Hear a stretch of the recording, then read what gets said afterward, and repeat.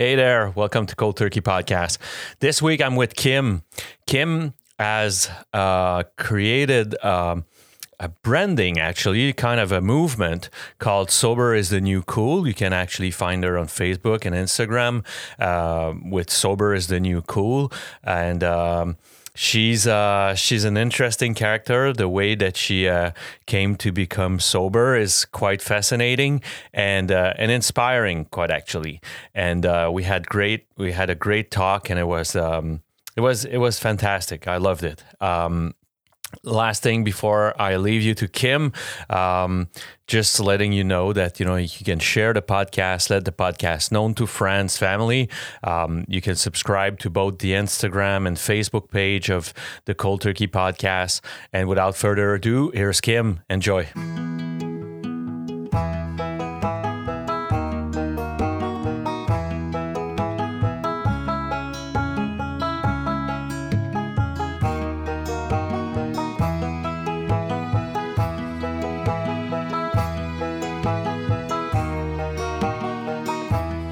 Kim, how you doing? Great. How are you? I'm doing great. First thing first, I usually ask the same questions in the past few months, which is the first question would be, in what area are you in the world? And how is the pandemic going for you? Well, the pandemic has changed. Sober is the new cool for the better for us, only because we've had a lot more inquiries online, and we've gotten to meet people. And I think because there's a lot of direct messaging, people are more honest, and it's made people a little more comfortable to share at the beginning. So we've gotten closer quicker. So I think it's there's been some up and downs for some people, obviously, with recovery.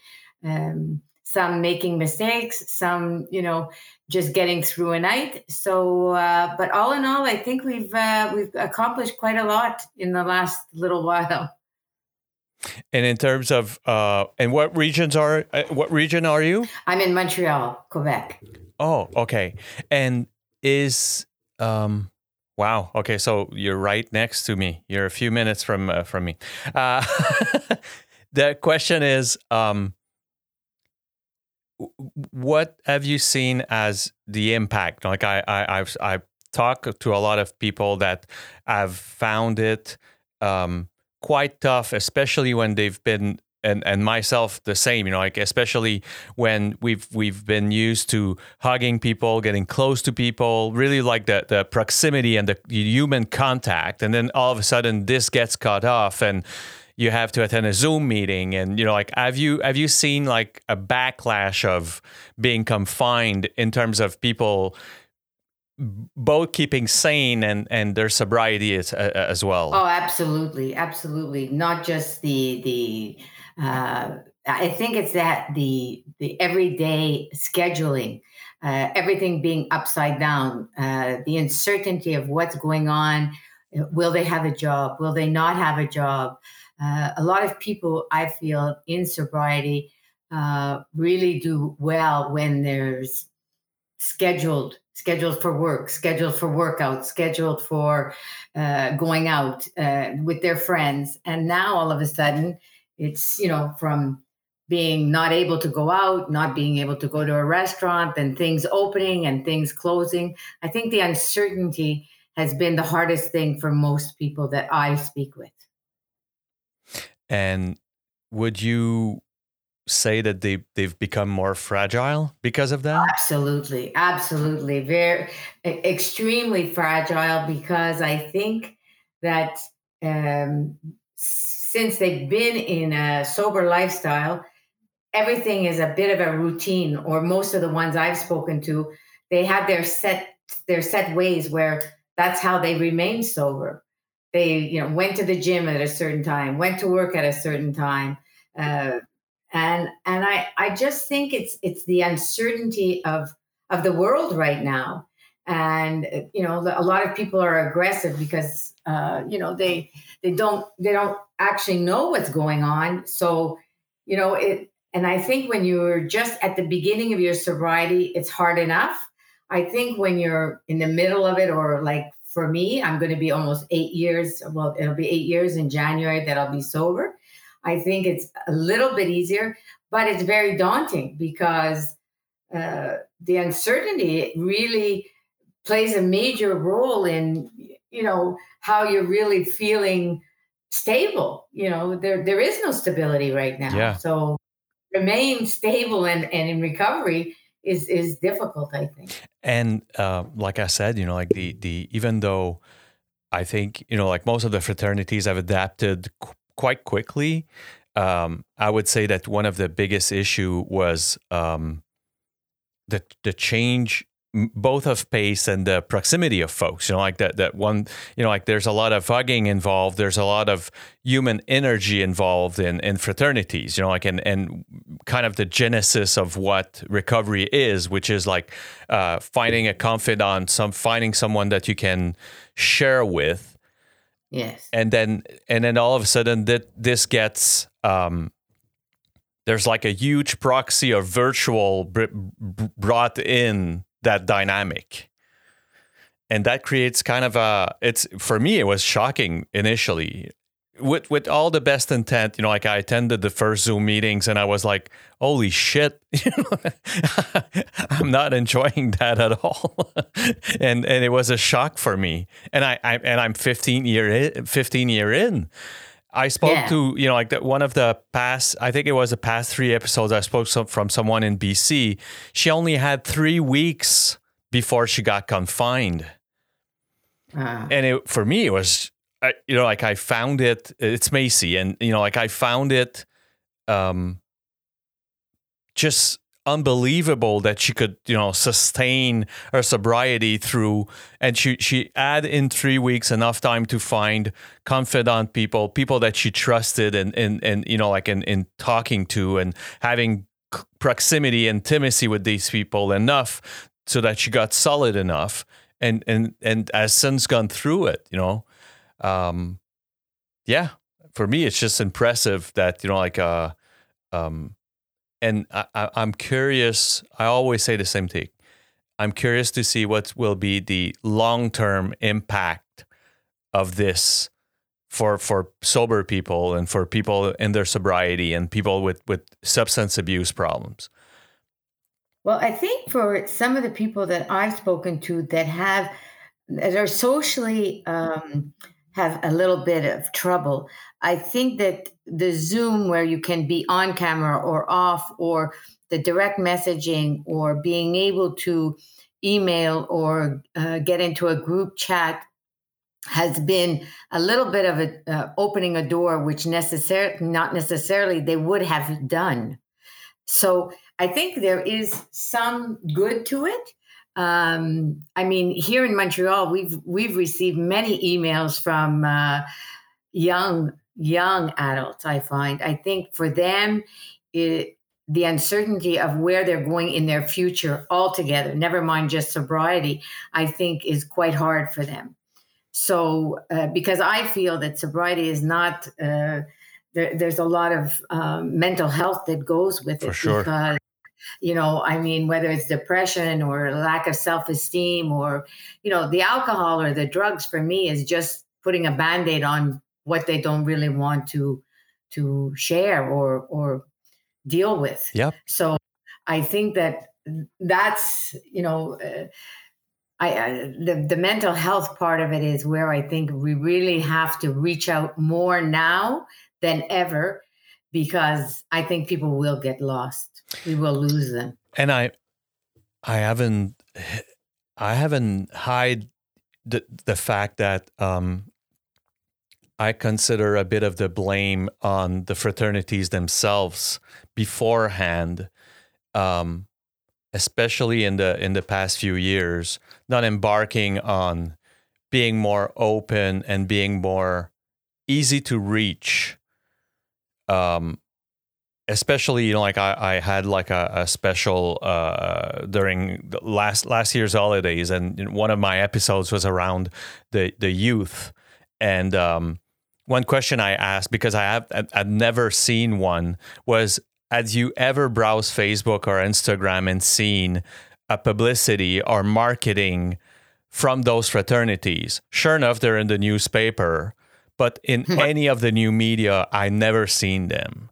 And so I blame a bit of the fraternities, and like I'm part of them, right? Like I told you beforehand, I'm a 12-stepper myself, but I blame a bit of the fraternities of not embarking on like the new way of communicating with the youth, and making those doors a bit more open, even though I understand the anonymity of it, and I've done my research, and I'm going to repeat it endlessly until people understand that part. But the origin of the anonymous piece is based on the fact that in the U.S., when you were identified or almost ratted out to authorities as being a drug addict or alcohol addict, you could be thrown in jail. And it's the reason why, if you look at archive photos, you would find people wearing masks that would attend meetings. That's where the anonymous piece comes from mostly. And so I understand that. But at the same time, how are we going to reach the youth in those places that are not only completely open, but it is the main purpose of these places to actually help someone that still has a problem with substances. And it's still a question that's still unanswered for me. And so the pandemic, to your point, has brought good, because it actually has opened up on a way to reach out to these places that was never explored and ventured in before. Well, I find I do deal with a lot of people in the United States in the universities. And I have to tell you that most of the universities have recovery centers. And I've asked my nieces that are in different universities across Canada to check into the recovery centers to see what and if there is something. And it doesn't seem like in Canada we're as at the same point as the US. And even with the recovery centers, all these deans of schools do have problem reaching the kids to come to the recovery center. So we have to find a way. And I do think that Instagram and Facebook and all these things are good, because those most kids today, that's how they live. They're on social media, 3/4 of the day. Absolutely. And I think that's the only viable option that we have at this point, is really to reach out. And it's funny, I find that it's almost what they don't say. You have to catch what they don't say to know that there's an actual problem. Absolutely. And to the defense of the institution, as I did to talk to a lot of people from the US, we're not at it as hard by the opioid crisis, for example, and as the meth crisis as well, that our US that south of the border, they are, they are hit much harder by the opioid crisis and the crystal meth addicts than we Absolutely. are here. So yeah. Maybe that's a motivation why we see more involvement of the state into those major problems. But at the same time, you're definitely right. I haven't seen a teen subscribe to any newspaper recently, right? Yeah. And most don't even have a TV set. So a TV ad won't work with them. A newspaper ad, especially in the classified, won't work with them. And so they need to rejuvenate, and it's because it has saved my life that I got this situation so close to my heart. It literally saved my life attending those meetings. So for me, it's just, anyways, I'm going to be repeating that forever if I need to. But I'm gladly, actually, I'm happy that I've embarked on that journey of that podcast, because I knew that, especially in Quebec, it was something that there was so little of them, if none, especially in French. And Exactly. I felt almost a responsibility to embark on this journey. Like I told you, it was like a midnight flash that I had, but I'm so Yeah. glad a year and a half later that, like I'm 110 episodes in. I've got thousands of listens, and it's growing slowly, but at the same time, like someone had to fucking do it, Yeah. And the one thing I think that the problem with the young, and it's not even just young people, it's the young mothers, 40s. I think we have to find a way that the word alcoholic and drug addict, is not such a dirty word, Yeah. because in one of my things I use often is when someone says, I don't really like that word alcoholic. And I said, well, if somebody called you a shopaholic, would you have trouble with that? And the women laughed. Yeah. And I said, but in reality, it's the same thing. It's obsession on one or the other, and it made the word alcoholic not so uh, terrible for them, because they thought it's true. And we have to be able to talk about it. And I know everybody says they're talking about mental health and all this, but it's not true. The young mothers that are raising kids that have too much wine at 4 o'clock and drink right till they go to bed, or the young kids that are drinking too much or doing drugs. We haven't gotten to that point that it's it's like a disease. That it is a disease. Yep. Everybody's afraid to talk about some part of this addiction. Whether you can be addicted to food, you could be addicted to exercise, you could be addicted to so many things. But yet, when it comes to drugs and alcohol, people have trouble discussing it and sharing and being open to say, okay, how can I help my kid, or how can I help my sister, how can I help my brother, or how can I help my son? And we have to really get to that point that it's not an ugly thing, whether you're a full-blown drug addict or alcoholic, or just somebody that drinks too much and it's bad and it gives them a depression. We have to be able to open it up where people feel, and especially the young people, the need to open, because that's our future. They're our future. And let's not trust the public sector to do so. Like that's one of the things that I've realized 15 years ago when I went in therapy. Like I went to Maison Jean Lapointe, and I was actually, some of the roommates were people that had gambling addiction, and Okay. Mm-hmm. and their therapy was free because Loto-Québec would pay for it, which is, for people that don't know, Loto-Québec is actually the state-owned lottery, system here in Quebec. And so if they just declared themselves as degenerate gamblers to the casino, they would be given the almost a voucher for free therapy. And that was kind of the quote unquote trick that you could, even though you were a coke addict, if you knew that, you could go to the casino, say, hey, I think I have a problem with gambling, and they would give you the therapy. And I didn't know that. Now that's yeah, that's weird. And but at the same time, imagine what happens next with now weed legalization now. They don't want to hear about it. They don't want, having like the February month without alcohol looks nice and looks cute, makes great hashtag, but Mhm. it doesn't really show what the sickness is. People die from that, and people needs to know that. And that's going to be my editorial part of that. And it's funny, because for me, I stopped drinking because my son started having seizures at 13, and because he had to take medicine, he couldn't have the odd beer with his friends.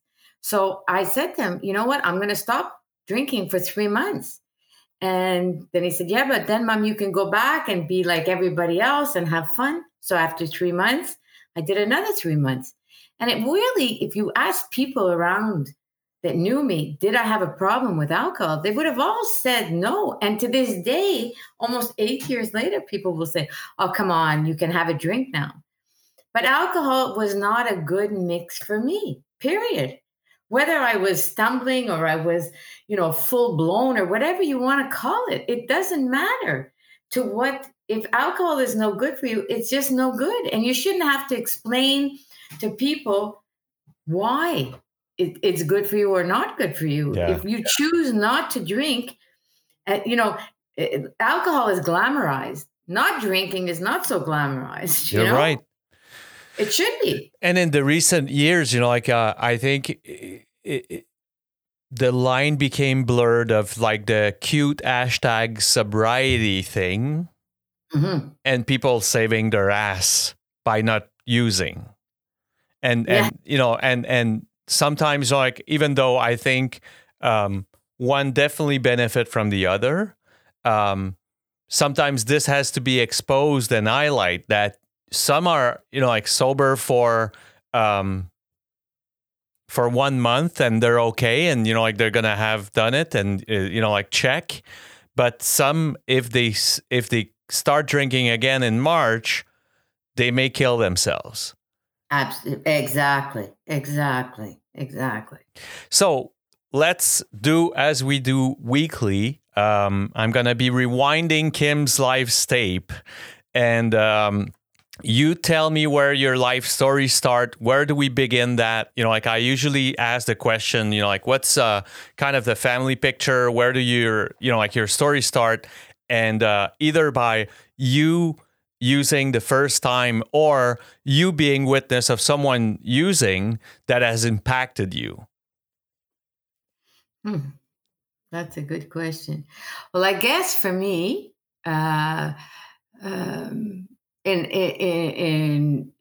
there's always been family issues with alcohol.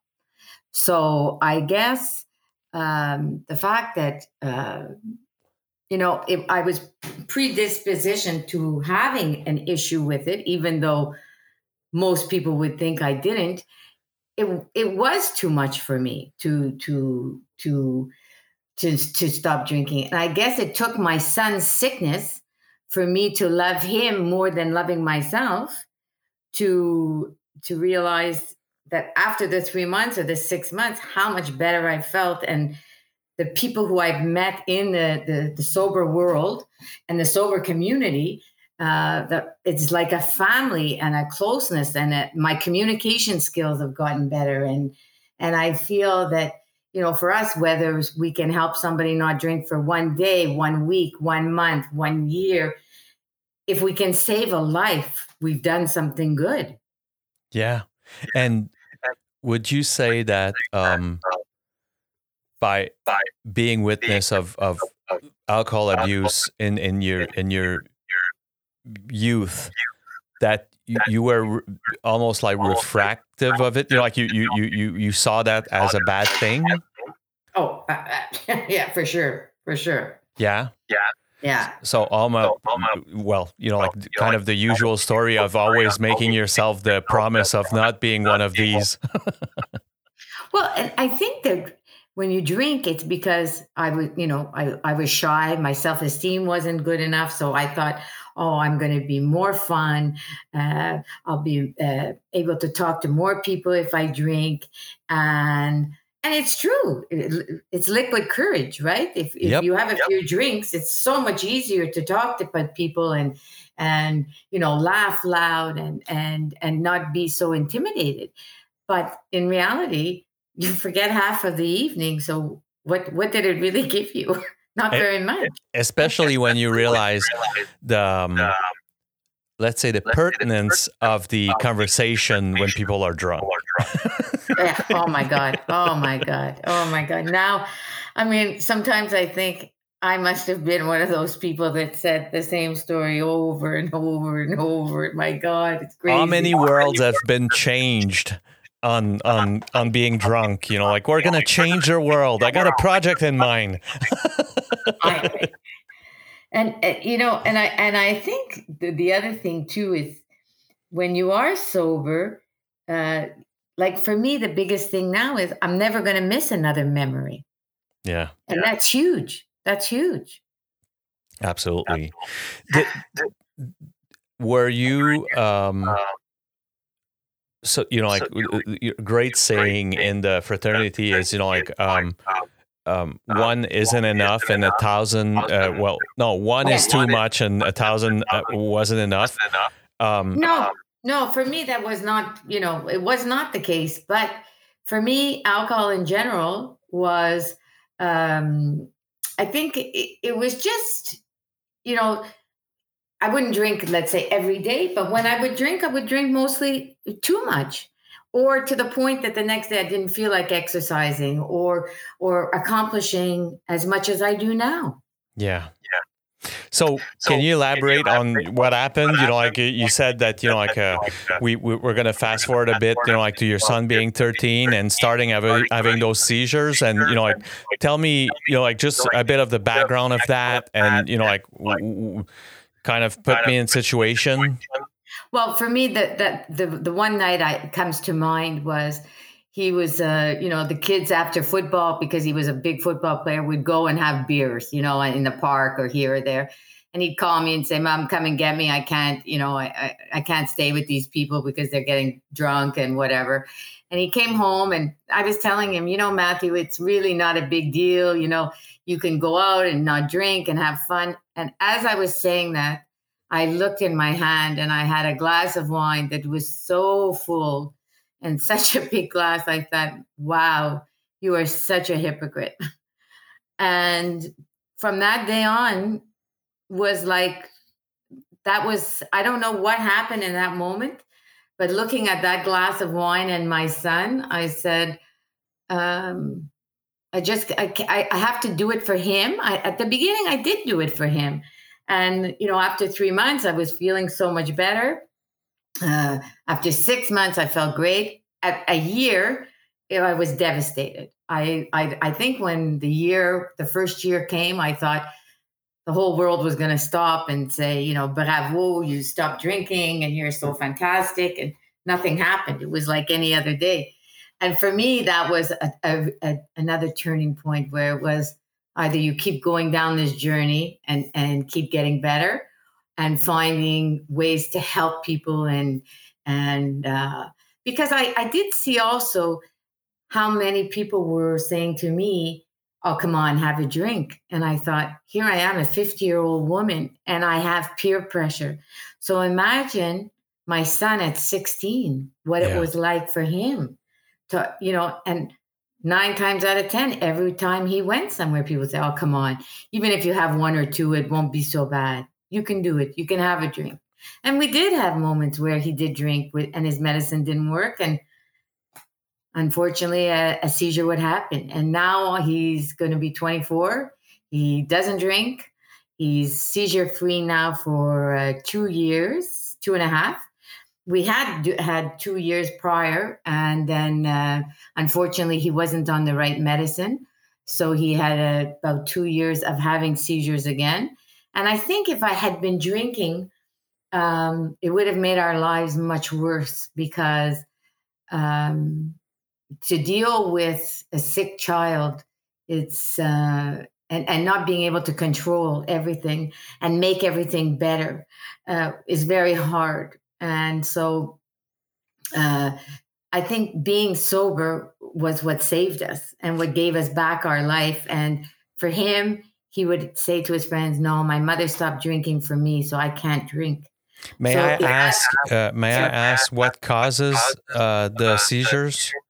they don't know. They don't know if it was football or if it was just when the hormones started.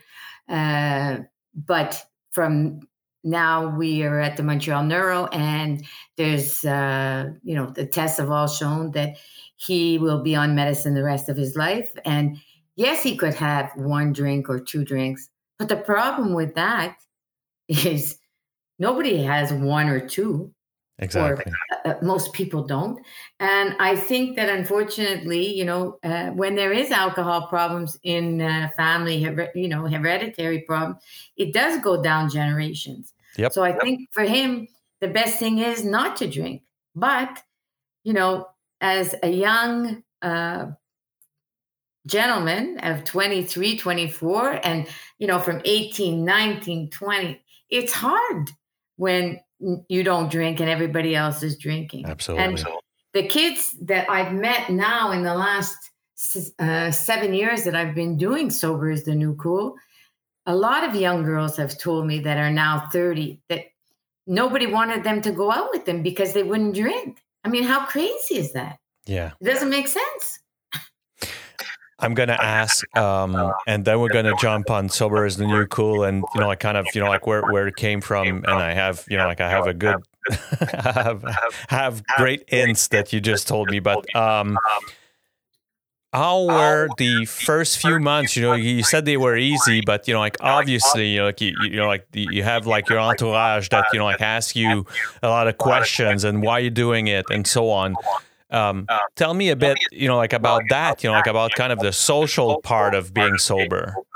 Oh, the first few months I didn't go to a restaurant, and many of the restaurants where I associated pasta with red wine or filet mignon with red wine, I didn't go to those restaurants. I had to completely change my whole social being for the first year, I would say, to make sure that I would remain sober. And you talked about the community, the sober community. How did you discover them, and where did you reach out to find them? Well, we started with creating Sober is the New Cool. And we did a Instagram page and a Facebook page.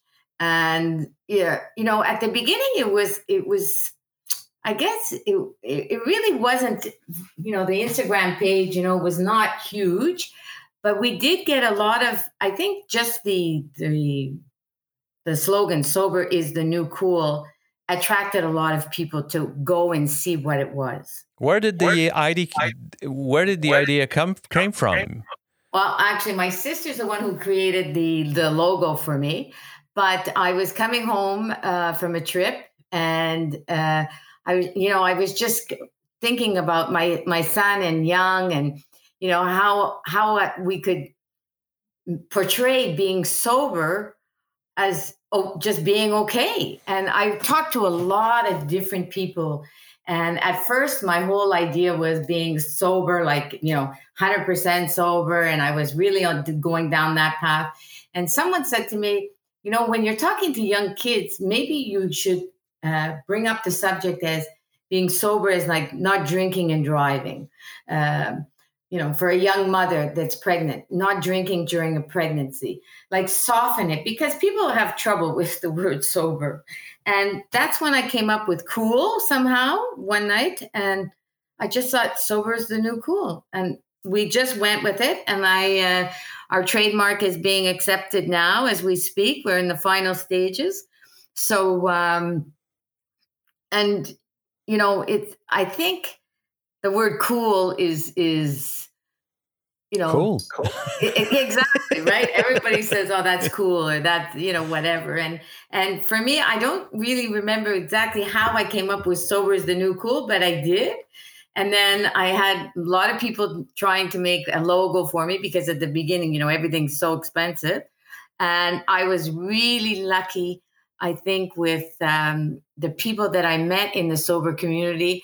I met a lot of fantastic women and men, and we connected. And I guess the honesty and the fact that I wasn't afraid to discuss anything or, give out my cell phone number to a boy or young girl in need, and to be able to text me or to personal message me. And it just grew. It went from something that I was doing for my son into a movement that we really needed. And it's funny, as you say, in Quebec, that there's not really a lot going on. I have so many people in Europe and so many people in the United States. And in Quebec, there's not a huge um, platform for it. I'm not quite sure why. But like I had a young girl reach out to me 2 weeks ago, and she said, she was having problems and she really wanted to stop drinking. She didn't know where to turn with COVID. She wanted to be able to go to a meeting. She didn't know where to turn. And so we just started like texting back and forth. I went on my Instagram page. I looked at some people that I knew in the United States that are counselors, and I hooked them up. And, it just worked. And she said, she's going to, but I that's the one thing I feel that right now I have to work on is in Quebec, finding a support group for people that are here. Yeah. So, first thing I'm going to say to people that are listening right now, it's, someone told me as well, it was someone from the US, ironically, intherooms.com. Is a community of virtual meetings that have been all over the place for the past a lot of years, and they've got an online community and they've got an online virtual meetings that have been taking place way before the pandemic. So they're tested, and they've been going on every kind of addiction and substance abuse. So from sex to food to heroin to cocaine, whatever your sin is, intherooms.com got something going 24/7 around the world. So there's an online app that you can install on your phone. You can actually reach it through your browser on your laptop or iPad or whatever, and it works. I've attended a few of these, and they're really good. That's the first thing. The second thing is, again, people that are listening, I would say reach out to the local AA. NA, AA for Alcoholics Anonymous, NA for Narcotics Anonymous, for any drugs abuse, and so on. Like the overeating community and all that. I've heard yesterday actually that, for example, in AA, they're going to be keeping 7 days a week evening meeting online. For even after the pandemic, they've got, the World Organization, the World AA Organization has approved it, and they're going to be funding a 7 evening a week AA meeting online, because they're seeing that they can reach out way more people right now through those platform that it can actually do with local room meeting. And that has been confirmed to me yesterday by my sponsor. And so I would imagine that, Narcotics Anonymous is going to do pretty much the same. And yeah, I mean, the intherooms.com was just like an eye opener, because whatever your addiction is, whatever, you think your issue is, they've got something for you. If it's 3:00 at night, there's probably a meeting going on in New Zealand or wherever, that's going to be online, and you can actually join in, and that's the beauty of that. The other thing that you're absolutely right, and I say that to every one of my side of the border guests, is we have very little knowledge, and it's we know very little about sober coaching here in Quebec. It's something that's quite popular in the US, but the fraternities has taught us in Quebec that they are sponsors, which is pretty much like a free given time from people that are, I would say, quote unquote, elders in terms of their sobriety time. But people don't know here, especially in the French speaking community, about sober coaching and kind of the corporate side of that business. That's unknown. And again, like I said, I think the anonymity, that's part of, well, it's coined in the fucking name, right? Yeah. As almost overshadowed the openness of those places. And for me, it's a shame because again, I'm I'm issued, like I'm sober from these places, and I've seen how open these places are. But unfortunately, for someone to go in a church basement on a Tuesday, like 8 o'clock at night, in a like non-lighted like place, I mean, it just doesn't sound right for anyone, and especially right now where like I would say aa.org, na.org, like all of these places have by doing your research through these sites, you're going to find your way through your local community that can actually reach out and help you.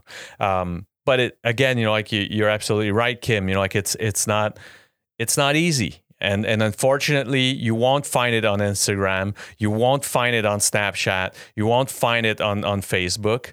And the other thing is that as we're starting to see, like I have a good friend, someone I know well, Remy, which has invited me to his podcast called Wasab, and like I've invited him as well. He has a different approach to it, and maybe the 12 step is not is not your forte, and like you want to try something else, and like that's why I purposely try to reach out to every people that have decided to embark on the sober journey, whatever they mean they took. I'm actually actively looking for someone that's straight edge, because no one knows about straight edge, especially in the French-speaking community, especially in Quebec. But those are people that are sober right now that are using a different mean to get sober. And I really want to open people's eyes on there are different ways to find your sobriety. Yes. And it is important, like I the first few episodes I did, I wanted to dissociate myself from the fraternity because I knew that some people would be almost shocked or insulted because they knew me. But I'm not cold turkey. Like cold turkey is a vehicle for something else. Like for me, I voluntarily dissociated myself from the fraternities because I have my own opinion, and like if I feel the need to blame them from not being on Instagram, I'm gonna fucking do it. That's it. Like for me right now, Sober is the New Cool has way more influence for youth than and OK Sober and others that I know have way more influence on youth than the fraternities have, which have been there for over 100 years now, and it shouldn't be that way. Well, I think maybe though too, sober is the new cool. What we've been able to accomplish is really being present at the moment that they say something, or they message something, or they put a picture on Instagram that's a little bit off, and you make a little comment, or you give a little bit with that, whatever your statement is, that you've made a little opening for them to be able to reach out to you. And I really feel that a lot of the problem with alcohol and drugs is people not feeling wanted or loved or understood or appreciated. And, yes, they have an addiction because that's all they know to fix the sadness. Because I feel a lot of it comes from sadness and fear. And and the isolation. Yeah. Yeah, I mean, like people feel alone in that. Yeah. And initially, I thought that like my podcast, like would only reach people that have already embarked on that sober journey, and realized through the testimonial and people reaching out to me that actually no, people are actually looking for a media or a platform that reaches out. And they can identify themselves. And that's why I actually talk about, and people tend to hide their past, but I expose the past because it's through the past that people see themselves. Like because I've had I would say 2, 3, 4 times a month, and sometimes more. I have people reaching out saying, I have a hard time going into meeting rooms. I have a hard time finding myself stopping completely of using. Yeah. And I listen to your thing and a few others, and I feel better. And, like I feel encouraged that I'm going to be able to do so at some point. And that's all I need. Just good intention through it, and save your ass, like. And also for the people that, have been sober for a month or a year or 5 years, and then they slip up, they feel like there's no coming back. There is. It's 5 years less a day. Don't say you're starting from zero again. You messed up one day, you know? And failure is when you stop trying. And, for me, I remember I was, after the first year, it became an easier process for me. And last summer was horrible. The whole summer was like, all I could see was wine and rosé and red wine. And everywhere I went, it was like, it just seemed that there was something pulling me back. And it took a lot of work to not go back into that. So, but it was the first year also that I was leaving my son alone in Montreal and being in the Eastern Townships, and him coming and going. So I had no control. I was giving up control. And I think that's a part of it also, the control. It's a control issue also, right? Yeah. And the other thing is, it's there's a thin line between underestimating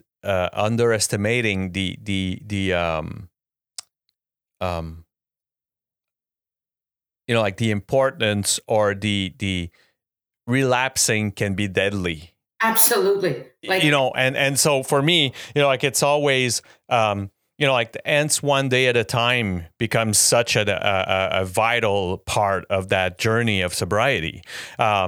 Because, you never know, you just never know. No, you never know. And, my son is actually right now is relapse, he's out, just doing whatever he's doing. And yeah, if you don't take every day seriously, and that doesn't mean just becoming paranoid about it, but the first thing is pretty much staying sober, and then the rest is going to be much easier, let's say that way. And so, yeah, the you're absolutely right in saying that, there is no, there's no fatality. There's no shame in falling. No. But there's absolutely a responsibility in getting back up. And but I just don't want people to feel that, oops, I made a mistake and I can't try again. Like, no. And I find there's a lot of people that feel that, a young school teacher that I have met over the last, 4 years, when the COVID started and she stopped teaching, she slipped. And I thought, and she had really a hard time being honest and saying what had happened. And I knew something was wrong. And, we got to a place where I do this thing where I think it's really important to talk about, is I use the words I am. And I make people put their hand on their heart and say, I am, with a positive word after. Most young people, when I meet them, whether it's through Instagram or wherever, have very low self-esteem and can't even find one good word to say. So at the beginning, I will send them a word in the morning and at night. And now they have sent me messages saying, at the beginning, I couldn't find one good word. Like I'll say, you're blessed, you're loved, you're funny, you're artistic, you're sporty, different words just to get them, into, before we get to their real qualities. And now a lot of people are doing that, especially this grade 5 school teacher. She's doing it with her kids that she's teaching. the I am every day, to start with a positive word, and at night when they leave, a word, so that the first word of the day and the last word of the day is something good about themselves. And I think building self-esteem is the beginning of helping everybody with any addiction. And the next question I have is, like, what is there like a what is the Sober is the New Cool machine, in terms of, my guess is that, like, there's definitely social media influence, but is there anything else that you've been involved in, or right now, like, do you have stuff in mind that you want to, like, do with that, because obviously you've coined it like a fantastic expression, but like when you have such a powerful message in hand, do you have, like, is your entrepreneur self, like, has ideas around, like the this, like, because, like, I would imagine you haven't trademarked it for just for the sake of it, No, now we've just started selling hoodies and black and white and T-shirts, and we give back. Right now, we've decided that part of the proceeds of the first, we've just been doing it for about 6 months now. We're giving back to the Douglas Hospital in Montreal. So part of our proceeds go to them, because they work with all kinds of, with their kids or adults with mental, depressive, anxiety, all kinds of issues. And seeing as I am Montreal based, that's what we're doing. And in the future, we want to be able to, we've had a lot of people reach out to us, foundations that want to give us some money to be able to continue doing what we're doing, but on a bigger platform. Because at this point, I could be working 23 hours out of 24 answering messages and emails. And, a mother of 50 years old or 52 years old that, had an idea seems to have made quite an impact that we didn't really realize would become such a great movement. And we just feel that we just want to help any way we can. And whether that's referring a young girl in Montreal to someone she can talk to online, or like you just said, like, I'm doing podcasts all the time. And I just want to reach as many people as possible. So that's why for now we're selling hoodies, because everybody loves hoodies. And we have people from Sweden, we have people from London, we have, so now we're doing montages just showing that, people are wearing Sober is the New Cool hoodies, because we want that word sober to become, like, people have hoodies that, with champagne and whatever, and everybody will wear those, and they have no problem. But yeah, I've seen cocaine and caviar shirts. Exactly, right?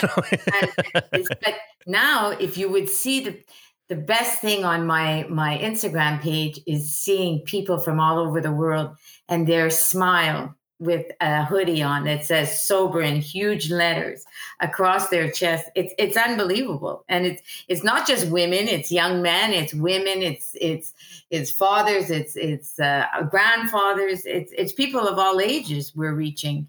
And I really want people to be able to, because sobriety is such a, for me, it's become such a great gift. It's really a gift. I had a son that had to be sick to receive such a gift. And I think I'm one of the lucky ones. The last thing I'm going to ask you, Kim, is, like, now is the time to talk about the, where can people find you? Where can people find that like that swag and, like everything? So we're on Instagram, and it's sober.is.the.newcool. And we're on Facebook. We have a Facebook page. We've just started a Twitter page. I've just hired a young girl that's absolutely magnificent with social media. And so she's revamping it and making it a little more young and a little more vibe. And I did a lot of things that were black and white. And I think that people with anxiety, it's not the best colors. So she's helping me with that. So we're growing and we're going into a positive place. But right now, or you can go on our website, which is soberisthenewcool.org.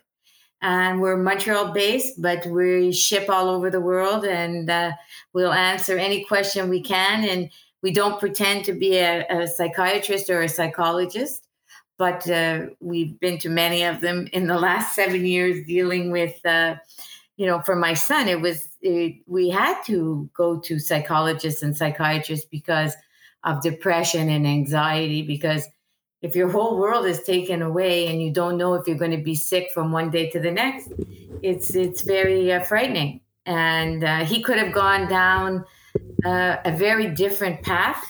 And I remember walking downtown one day and seeing a young boy on the street, and he looked up at me, and I said, "That could be my son. That could be my son." And at that point, I knew I had to start giving, things to people on the street. When I would work downtown, I would walk at 6 a.m. and pass and give things to the homeless. And, people said, well, Sober, this is the new cool isn't for them. I said, you never know. If you don't talk to them and if you don't try, everybody's worth and everybody matters. So we really have to try and really empower and inspire as much as we can. I have to thank you, Kim. Thank you for having me. It was an honor. It's for me, it's quite an adventure that I'm going through right now. I would have never imagined that in a million years. It's crazy. As probably you did when you started that Sober is the New Cool thing. So it was an honor having you. It was a pleasure talking to you. And again, every link that Kim has talked about, she's going to provide me to put in the description below. If you're listening, whatever platform you're listening to this, in the description, you're going to find all of the links to find our social media presence and our website. And again, Kim, really thanks. And it was a pleasure speaking to you. Thank you. And you know what? We just have to keep working hard, because I think we're doing some good in this world, and the world needs some good right now. Thanks. All right. Take care. Bye-bye.